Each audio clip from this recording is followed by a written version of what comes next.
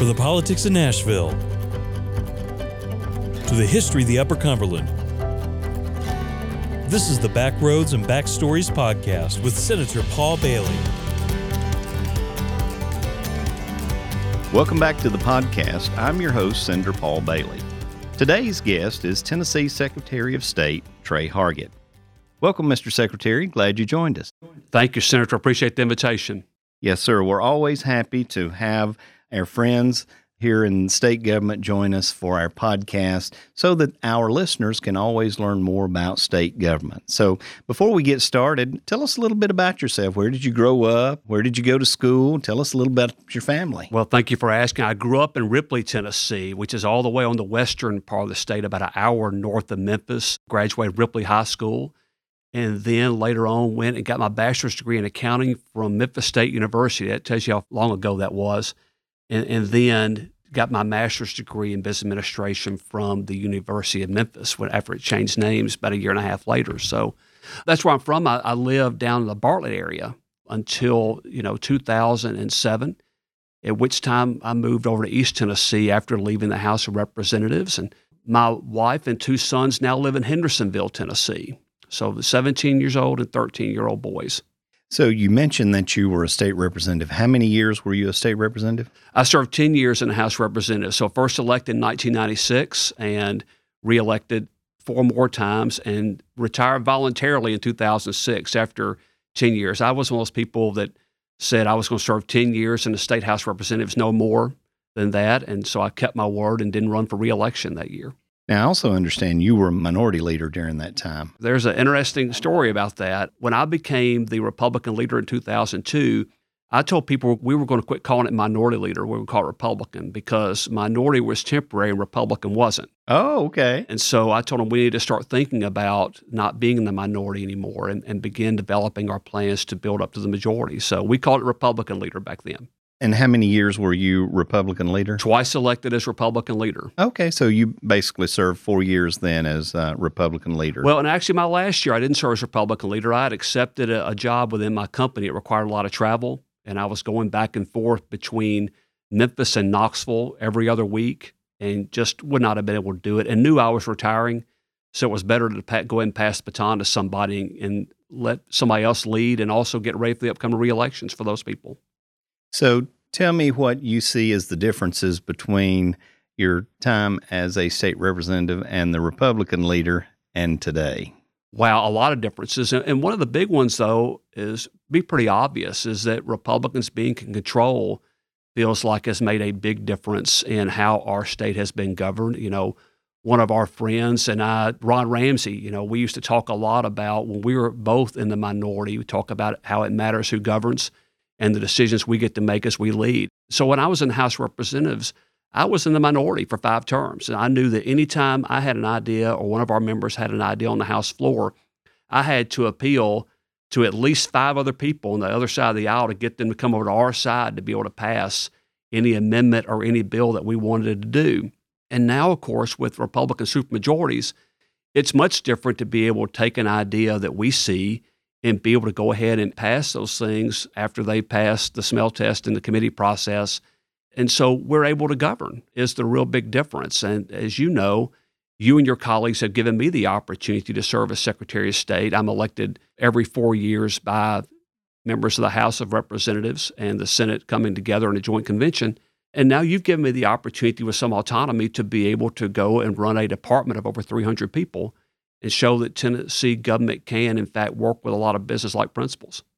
So when the General Assembly convenes in January, will this be your time for re-election? I'll be asking for your vote for re-election this January. Yes, sir. So with you asking me for my vote, that's basically giving me an indication that you are seeking re-election. I am seeking re-election. In fact, I had somebody else ask me the other day, and I've enjoyed the opportunity to try and make a difference, and I appreciate the trust and privilege that's been placed in me by the Tennessee General Assembly to try and make government work better. Before we talk a little bit more about the duties of the Secretary of State, I did find something interesting, is that your father was the Adjutant General of the Tennessee National Guard. That's exactly right. He actually was appointed as the Assistant Adjutant General under Sundquist. Okay. And Governor Sundquist, in his last year of office, elevated him to be the adjutant general. And then he served 7 years under Governor Bredesen. Oh, Bredesen wow. kept him over. And so he had the opportunity to do that. And then his last year, he retired the assistant adjutant general, Max Haston, from over at McMinnville Right. originally, then became the adjutant general. My dad went on to become the National Guard Association United States of the United States president. Oh, wow. So did you serve in the National Guard? I didn't. Okay. And I look back at my life and wonder if that was really a missed opportunity to have such respect for the men and women and their families who do serve the National Guard in all branches of our government. Well, that's a similar story to mine. I, went to that recruiting office. I wanted to be in the Navy. I have family members that had served our country in the Navy, and so I kind of had that thought at one time that I would serve in the armed forces and especially in the Navy. But I just never did quite follow through. And if I had a regret in life, it's probably that I didn't at least go spend 4 years there. So knowing that your father was the Adjutant General, Tennessee National Guard, did that affect your outlook on politics? I mean, obviously he was appointed under a Republican administration and then served 7 years under a Democratic administration. Military is usually supposed to be nonpartisan, but obviously your father and serving in the military, how did that shape your? Honestly, I think probably a lot of my growing up, even when he wasn't active duty in the military, he went back active duty National Guard back when I was in 6th grade, and I'd already developed an interest in politics and government by that point. Certainly, I look at the sacrifice and the service of the men and women of the armed forces, which it should be a great inspiration for all of us, and we should give them all our appreciation and respect. But for me, I looked at people growing up, historical figures at the national level, some elected, some not, and saw how they made their mark. And that's what really interests me in politics, because I view politics and government as a vehicle to make a positive impact on the lives of others. And that's really what has always stoked my interest. So who would you say has been the biggest influence in your life as far as your political career is concerned? Well, outside of present company. Yeah, I appreciate that. Certainly, I think as a Republican, we all during this generation look at the wisdom and the discipline of a Ronald Reagan is someone we look at. Here more at the state level. I grew up in the age of Lamar Alexander when Lamar Alexander walked into office. Right. And later I had the opportunity when Lamar Alexander walked out of office as governor. I was the student council president at Ripley High School and had the opportunity to introduce him before the student body and the community. Wow. So really cool moment. So, him, I look at Lamar Alexander, I look at a guy like Bill Gibbons, who's the former district attorney in Shelby County, who took me under his wing and taught me how to campaign and go door to door. There are so many different people, though, who I've intersected with, names that you would recognize and names that you wouldn't, of their philosophies and their work ethic that are woven into how I've approached my job politically and professionally. You brought up Lamar Alexander, and it's been very interesting over the last several weeks that several news articles have been written about his political career. And it's hard to realize that when he ran for governor, that he basically said he walked 1,000 miles across the state of Tennessee, and each afternoon he would mark an X, and then he would start his journey again at that X the next day just to make sure that he didn't leave any stone unturned, if you will. And also that he basically would go and spend the night in just ordinary Tennesseans' homes, go to their ball games and go to their different community events, go to church with them. And so I think that was one way that he connected with Tennesseans during that time and what made him successful as a politician. So certainly having him as a mentor, I can understand that. And we certainly appreciate his service to our state. Well, I tell you what I think about in several ways. Number one is he's just always prepared. If you ever see Senator Alexander or hear Senator Alexander speak somewhere, it's not off the cuff. I mean, he is thoughtful about what he's going to say, and anything he says is well researched. And also, he said something very impactful to me when I was in the legislature one evening, and he would probably not remember he said it to me. But he said, and that's after I became Republican leader, he said the role of both parties should be to make the other party better. He said, and it should be about the competition for ideas and not the competition of personalities. And when Democrats have an idea, Republicans should try and figure out how to come up with a better idea. And when Republicans come up with a better idea, the Democrats should try and come up with a better idea about that. And I frankly, I think that's what we've lost a lot of is the competition for ideas, and instead we look for personalities. Exactly. I think that he was also quoted just in the last few days, and I may or may not get this exactly right, but I certainly understood the meaning. He said from time to time he would make a statement that would be controversial, and his point was always that he wanted people to think beyond what his statement was or what the situation was, and always hope that that could bring a solution.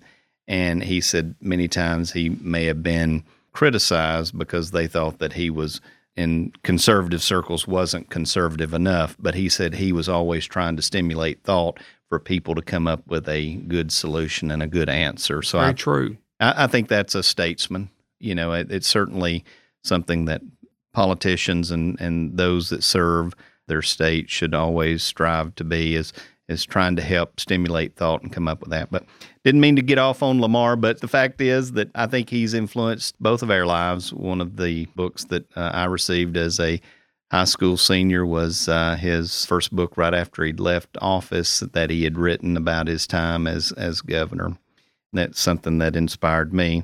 So let's get back and talk a little bit more about the Secretary of State and the duties and responsibilities that cover many aspects of state government. So just give us an overview of your duties and responsibilities as well as the Department of Secretary of State. Well, and I'll forewarn you, feel free to cut me off, because I was in a deposition one day and a lawyer asked me this question.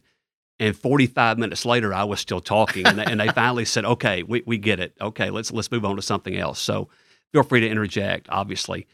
You know, we have 300 plus employees in the Secretary of State's office, and we probably, for those of you who are my age or older, you would remember Life cereal where you had a little boy named Mikey, and I think they now reinvented those commercials where it's a little girl goes by Mikey, where give it to Mikey, he'll eat anything. And so anytime that there's something that doesn't seem to fit somewhere else, maybe as neatly in some other corner of state government, we become the Mikey of state government. We wind up with it. You know, we have wound up with fantasy sports oversight that way. We have wound up with charitable cessation gaming oversight. We have a division of business services that every limited liability corporation, limited liability partnership, and corporation in the state comes to us in its infancy to form and files an annual report with us. We even have a role in international adoptions, you know, where someone will... Really? Yeah. So, you know, we'll either place a certification, authentication, or a document, or what's called an apostille, which allows a foreign government to recognize a notary here in the United States. And when I say apostille, that sounds different. It's spelled different. It's not like Matthew, Mark, Luke, and John. But, you know, we play a role in those international adoptions. And so we have a lot of different ways like that when we do our job well, people probably don't notice. But when we don't do our job well, it can be the difference between a business being able to form properly. It can be the difference between a family being able to come together from around the world, somebody being able to continue their education overseas, a nonprofit organization who might not be doing the right things and be trying to take advantage of Tennesseans' generous demeanor and giving hearts. You know, we have investigators who go out and investigate nonprofit organizations or those who claim to be nonprofit organizations and those who are violating the charitable cessation gaming laws. Those are a few examples. And as you know, you and your colleagues also help fund the new State Library and Archive building that will be going up on the Bicentennial Mall in the spring. Got delayed because of the tornadoes earlier this year, which I know impacted your communities. And, you know, that's going to be a real treasure for our state so we can continue to preserve the history of our state, but also make it more accessible to Tennesseans to be able to come and enjoy. And we have 9 regional libraries throughout the state, one of them in Cookeville, where we provide training, technological support, and materials to rural and suburban libraries around the state, helping build strong libraries. So those are a few of the things. And the one that gets the most attention nowadays is elections. And believe it or not, you know, over 300 employees, and only about 10 of them are in the world of elections, where we work with all 95 county election commissions to try and make sure that Tennessee runs elections that meet the highest test of integrity. And you notice I didn't say Republican elections. I didn't say Democrat elections. We just want to make sure that every vote is counted once, no more, no less, that every eligible Tennessean that wants to participate in the process has the opportunity to do so. And things went very well here. overall during the last year. It was a tough year, been the toughest year I've had election-wise in 2020. But, things went well, and I think that's a credit to the legislature and all the thought that was put into the things that we have in place to protect the integrity of our elections. Well, as you know, I did a tweet not long ago that was certainly controversial to some, not to everybody. Not to everyone. And I think that you actually followed up and said, hey, you're exactly right. And the gist of the tweet was that Tennessee is doing the right things as far as their elections are concerned. And we're not experiencing a lot of, and I use the term BS in the tweet, that other states are going through right now. So with what's going on in our nation today with the controversy in Georgia, Arizona, Pennsylvania, Michigan, Wisconsin, talk a little bit about Tennessee, the fact that we have photo ID. We don't have same-day registration. We have the ability for you to request a ballot. So speak to that just a little bit, because there is a misconception between a mail-in ballot and an absentee ballot. Absolutely. People use those interchangeably, and I'll start there. There are really two types of mail-in ballots. There is an absentee by mail ballot, in which case a voter makes a proactive decision. I want to vote absentee. I'm eligible to vote absentee, and they will let the Election Commission know that they want to receive a ballot. And there's a way to do that by email, fax, or by traditional mail. And in Tennessee, during a typical presidential election, only 2.5% of the people typically vote absentee by mail. Now, that's in contrast with the fact that there are 14 different reasons someone can vote absentee by mail in Tennessee, and close to a third of Tennessee voters are eligible to vote absentee by mail, but only 2.5% do. Okay. So that tells you Tennessee really is accustomed to voting in person. They want to vote in person. And then think about it, a lot of people, and especially today's age, we think about this, fought long and hard for the right to vote and had the opportunity to do that. And they want the physical act of being able to go to the polls and push that button, fill out a paper ballot, whatever it is. So those are absentee by mail ballots. Then there are what's called universal by mail ballots. Those are what you see in Washington and California, Colorado, Utah, a few other states like that. And they proactively mail a ballot to every voter. Let me ask, because this is something that has come up in the last several weeks, is the fact that how often do we purge our voter rolls in the state of Tennessee? Because that has been a controversy in some of the states that they're mailing ballots to individuals that are deceased. They're mailing ballots to individuals that have not lived at an address for 12 months or longer. So how does Tennessee go about purging its voter rolls to make sure that we are allowing that person that is duly registered, that lives at that address, to come in and vote, and we try to mitigate any kind of voter fraud? Great question. So first, you cannot make any changes to your voter rolls. You cannot remove anybody from the voter rolls within 90 days of a federal election. Okay. So anything I'm saying to you does not apply during that window. Okay. So you can't remove somebody. I mean, if you know somebody is deceased, you can, but you can't do anything else in regards to that. Okay. So that's the first thing. But list maintenance is a constant effort on behalf of election officials around the state. And so they're always looking at the obituaries. We're working to get information from the United States government and get from vital records and look at death records to see if people need to be removed. And then what will happen is local election officials mail out to people or contact next of kin and be able to verify whether or not somebody did in fact pass, or if they have a reason to believe somebody moved, they reach out and check those things. And local election commissioners are always sending, I say always, they're mailing out to the voter list. And if they have a reason to believe somebody's moved, they go back and they check based on that first-class mailing. Did it bounce back? And they go back to try and figure out what happened with that voter.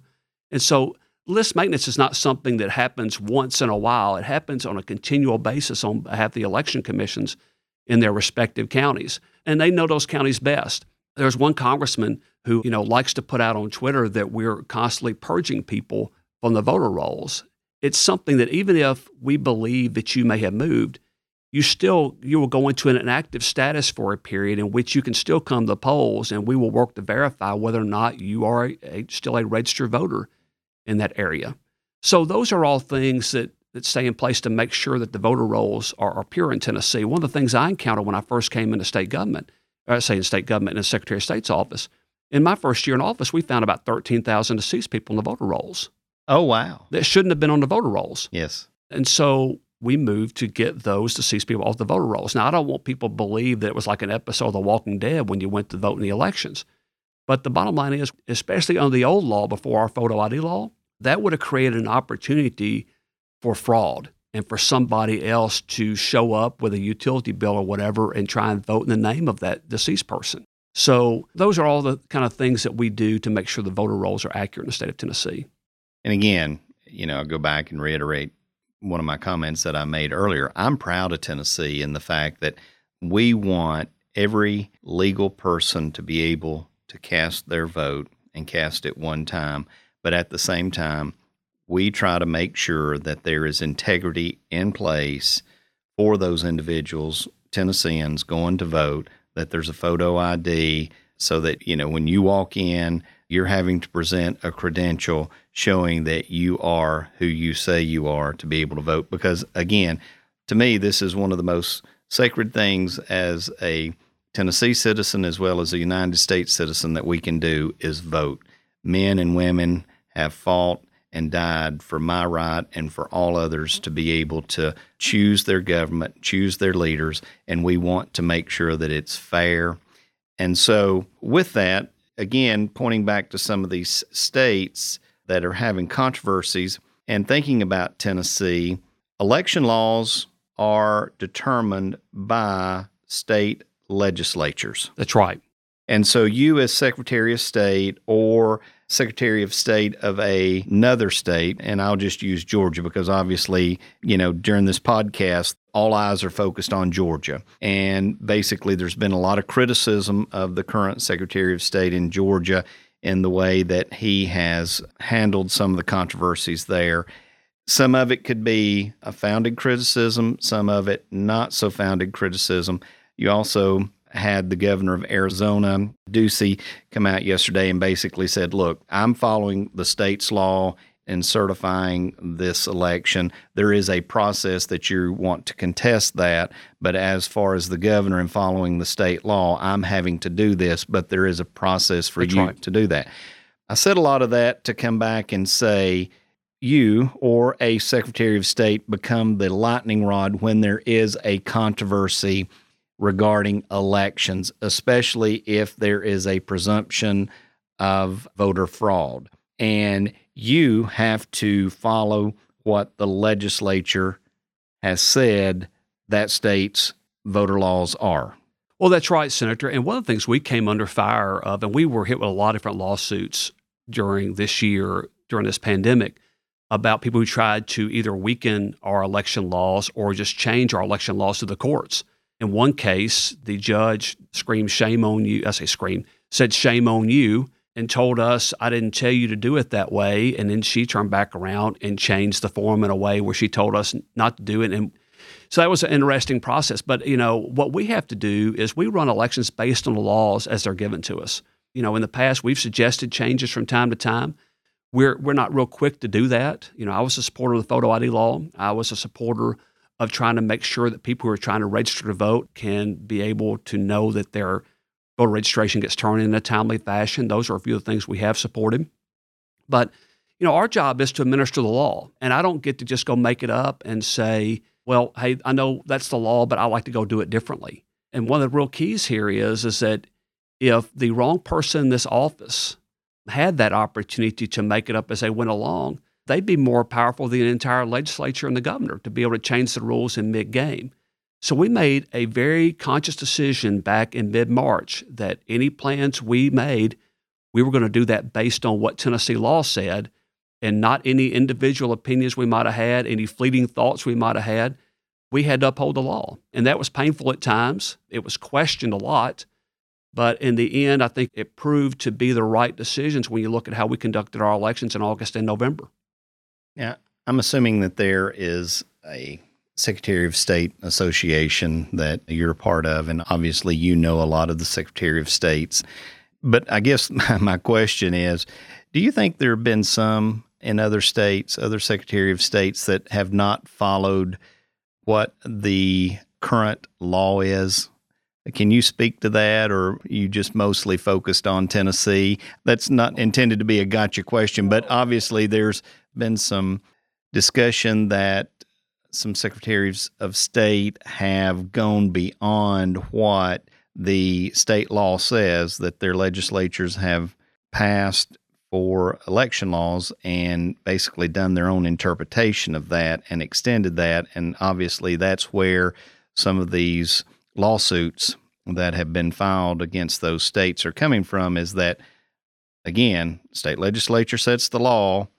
The Secretary of State is supposed to implement what the legislature's passed, but now some states, they're saying that the Secretary of State has done their own interpretation, and it's primarily they're using the excuse of COVID pandemic to do that reinterpretation. Sure, no question about that. In my opinion, and I'm not an expert in other states' laws, and you said this earlier, I've been focused on Tennessee. I watch the news, I read the news like other people, and I don't believe everything I read. I don't believe everything I see. But what you can have happen is in some states, if a Secretary of State doesn't really support the law that's in place, and an Attorney General doesn't really support the law that's in place, and let's say those could be different parties between the legislature and the Secretary of State, and then they get sued.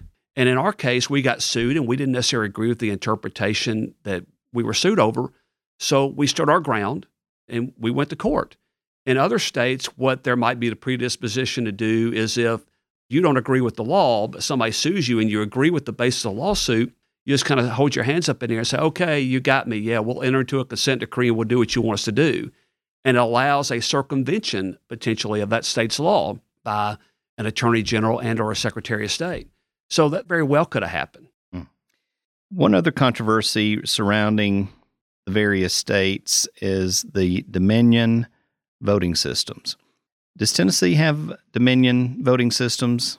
We have two counties in the state of Tennessee, Hamilton County and Williamson County, have Dominion voting systems. And so let me kind of give people an understanding of how a voting system comes to be used in the state of Tennessee. And we have multiple election machine vendors in Tennessee. There's one that's Election Systems and Software. There's another one's Dominion, another one is called Microvote, another one's HART, another one's HARP. And every one of those machines is certified by the Election Assistance Commission, okay? And then after that happens, a vendor will come to Tennessee and say, we want to be on your list to be eligible for purchase. And at that point, the State Election Commission, usually at least one Republican and one Democrat, you want to have bipartisan support there, they will go and view that machine under what's called duress. And I say that they'll go view it in some other state to watch it. At least two candidates have to be involved in a race. It can't just be a bunch of unopposed automatic races or city council races or what have you.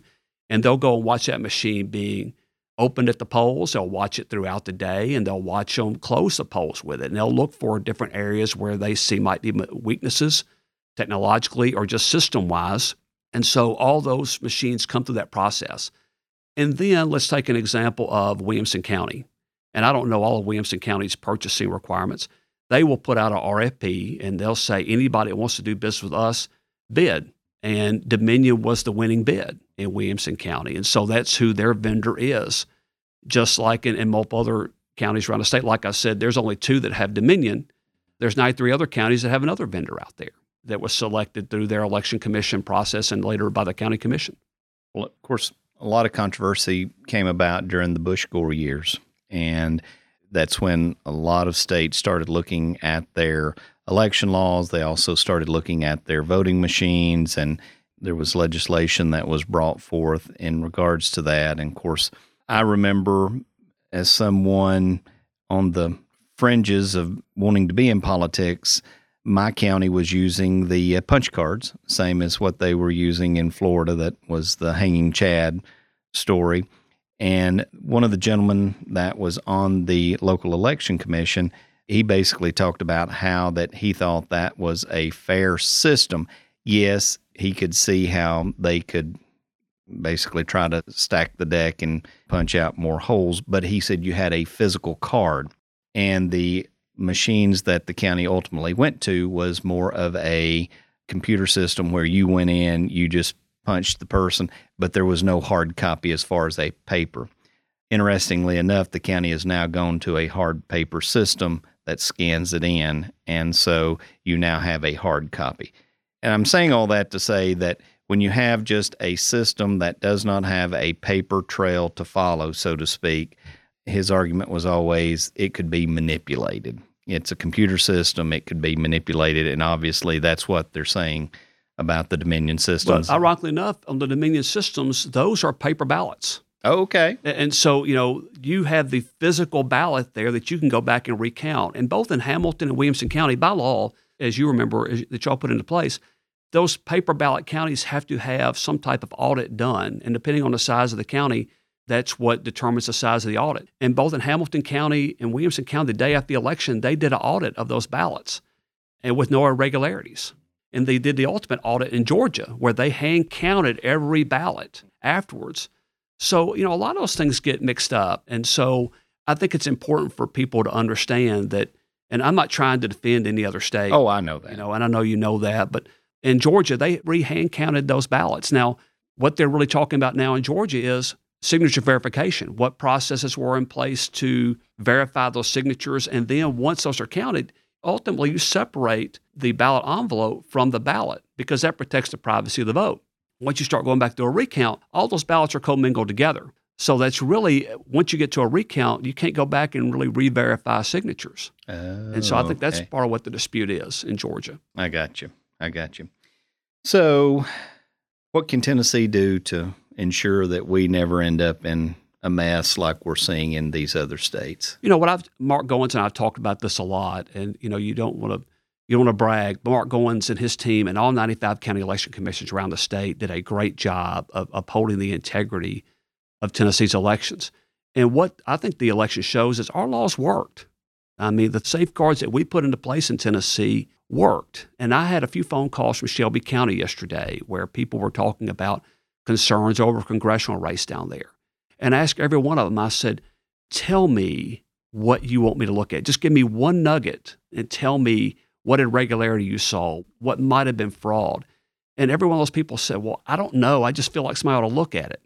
And so I think, unfortunately, what we are in an age of right now, Senator, is for the last 4 years, we watched the people who were supporters of Hillary Clinton believe there's no way Donald Trump actually won. And for 4 years, they cried foul over the legitimacy of the election, and they have worked to delegitimize the current president. Right. And somebody asked me the other day in a phone call, said, how long does this go on? I mean, what does this happen? I said, 4 more years. Exactly. I mean, so now the shoe is, frankly, on the other foot where there are, 70 plus million voters of Trump, and not all of those are going to feel this way, but there's a large number of people out there who feel like this election was not done right and are going to believe that Joe Biden, if he's ultimately, elected by the Electoral College, is going to not be legitimate. And that's where we are as a society, how polarized things are. And also, people have the ability for confirmation bias. If you feel a certain way, you watch a certain network, and they'll tell you back really kind of what you want to hear, depending on which side of the aisle you're on. And so you really have to work hard to recognize that, okay, just because all my friends on Facebook are saying something, that's not necessarily how something is. As both parties, we've got to do better at that. Well, and again, one of the reasons that I wanted you to be on our show is to simply let Tennesseans have a comfort level that when they go to vote, that their vote is going to be counted, it's going to be counted once, and that Tennessee has fair elections, and that you're following what the state legislature has set out in state law regarding our elections. And so, again, can't say this enough, I'm so proud of our state. And the controversy was, again, about my little tweet is, well, not all the votes are counted. Well, I think you confirmed with me the next day that basically 98 to 99% of the votes had been counted. Yeah. And so those that had won were basically, they had actually won. It wasn't a situation where we had 49% of the votes had actually been counted and we were still waiting on 51%. We were at nearly 100% at 99%. And so there wasn't going to be a change, especially in the presidential or congressional races, that those were very decisively decided. And so we just want to make sure, and again, so proud of Tennessee and what we've done. So in regards to that, you think that our current laws that we have, nothing needs to be tweaked, nothing needs to be changed. As you know, the legislature reconvenes in January the 12th. Nothing needs to be changed. We're going to visit with you and other members of the legislature to see what your thoughts are and what you're hearing. We're going to visit with other election officials. And frankly, we'll probably look at some other states to see about maybe some of the problems they had and try and figure out, do we have a loophole somewhere that we need to go ahead and close off in order to make sure we protect the integrity of Tennessee elections, at the same time ensuring that every eligible Tennessean has the opportunity to participate. Gotcha. Well, let's segue into basically a final question as we move to the end. And you're part of a panel that decides which statues remain inside the state capitol. And obviously, over the last several years, there's been some controversy over the Nathan Bedford Forrest statue or bust that's there on the second floor. Kind of give me your thoughts behind that. Kind of educate our listeners to the whole controversy surrounding the Nathan Bedford Forrest bust, and give us your take on that. Well, sure. Now, first, obviously, that bust was placed there by a resolution of the democratically controlled General Assembly over 40 years ago. Then a few years back, as a result of some things that happened in other parts of the state, the legislature passed a Preservation Act that laid out a process by which anything could be changed, when you move any type of monument from a state property. So Governor Lee put forward a proposal through the Capitol Commission, which I serve on, as well as some other citizen members of the cabinet, other constitutional officers, and put together a proposal which was ultimately amended to include also 2 other busts that sit on the second floor of the state capitol to be moved to another part of a state facility, be it the State Museum for a different type of exhibit, or for at a Hall of Heroes somewhere else inside state government. You have a military museum in state government that most people don't even know about. And so that ultimately passed, and then is now headed on to the Historical Commission. Now, both speakers raised a question recently, hey, not so fast. It looks like the State Building Commission also might need to weigh in on that. And I think their words aren't might, that will need to weigh in. Of course, right now, it's a subject to litigation. There's a group that has sued the Capitol Commission in the state of Tennessee, saying that its actions weren't legitimate. And so we'll see how that litigation turns out. I know the Historical Commission has voted to, I believe, take up the issue, which also starts up a long legal process of public hearings for them to ultimately listen to the input of Tennesseans and make the decision about what they do. So the system is not built for speed. Gotcha. Is what I would say. And I think the legislature is very intentional about, they didn't want anybody just be able, 50 and 17 votes, to be able to walk up and pull something off the walls anywhere. Right. And they wanted to build up a process, like I said, that wasn't built for speed. And so that's where we are right now. Very good. As Secretary of State, you serve on many boards and commissions. Could you basically expound on that just a little bit for our listeners? Again, your department is very vast. It touches nearly every Tennessean in many different ways. But beyond just being Secretary of State and that department, you sit on these boards and commissions. Would you? Great question, Senator. As you know, I serve on about 15 different boards and commissions, ranging to a few that we mentioned earlier, but also the Tennessee Higher Education Commission, which I know Tennessee Tech in your district is near and dear to your heart, and that's one of those that we have the opportunity to oversee the THEC. But the one that comes to my mind in most recent news is State Funding Board, in which we play a role in projecting revenue estimates for the year, which you base your budget on as the legislature. And also we present their credit ratings agencies every year. And you mentioned that you usually go with the governor, comptroller, treasurer. Yeah, governor, commissioner of finance administration, Okay. treasurer, comptroller, and myself. And we present to the credit worthiness of the state. And we have the highest credit ratings possible because of how you and your colleagues have managed the state. And so even during this pandemic, we have been very thoughtful, very deliberate, and I say we as a state, there's a lot to be proud of, in how we've managed our money that we have been more prepared than potentially some other states have been during this pandemic. And so that's allowed us as a state to be very fiscally conservatively managed, to be one of the least indebted states in the country, to be one of the least taxed states in the country.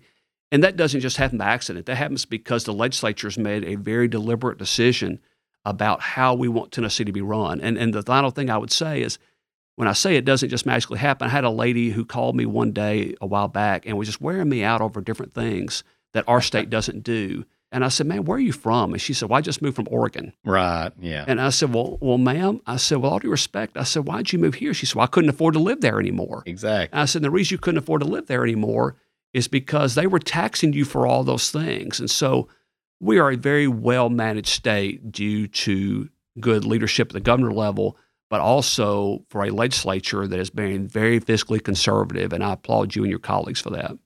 Well, thank you. And it's just an honor to be able to serve in a state that has been so fiscally managed in a conservative manner, but yet at the same time deliver services to its constituents above and beyond, be, basically a debt-free state. That it's just, when you go to these conferences and you hear from other state legislators that they are running huge deficits and they're borrowing money, they can't pay their lottery tickets because they've taken all their lottery money.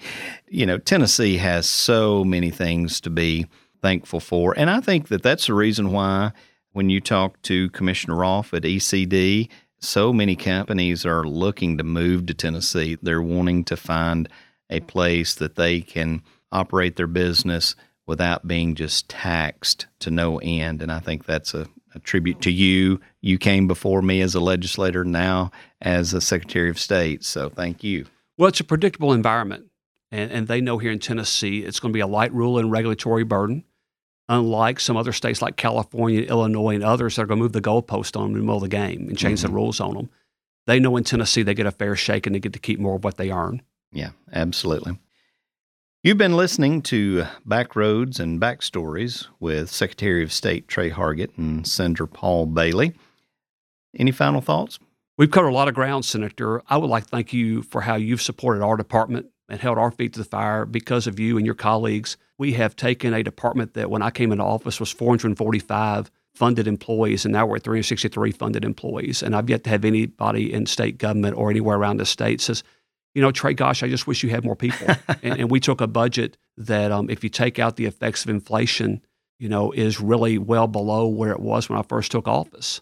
And that's a credit to how you have expected me to run my office and represent you. And so I thank you for your leadership and that of your colleagues as well.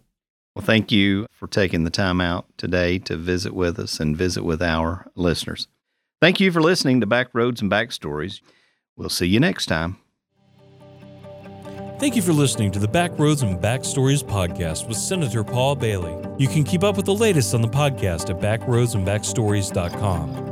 And subscribe, rate, and review the show on iTunes, Spotify, Google Play, or wherever fine podcasts are distributed. Thanks again for listening, and we'll see you next time on the Backroads and Backstories podcast.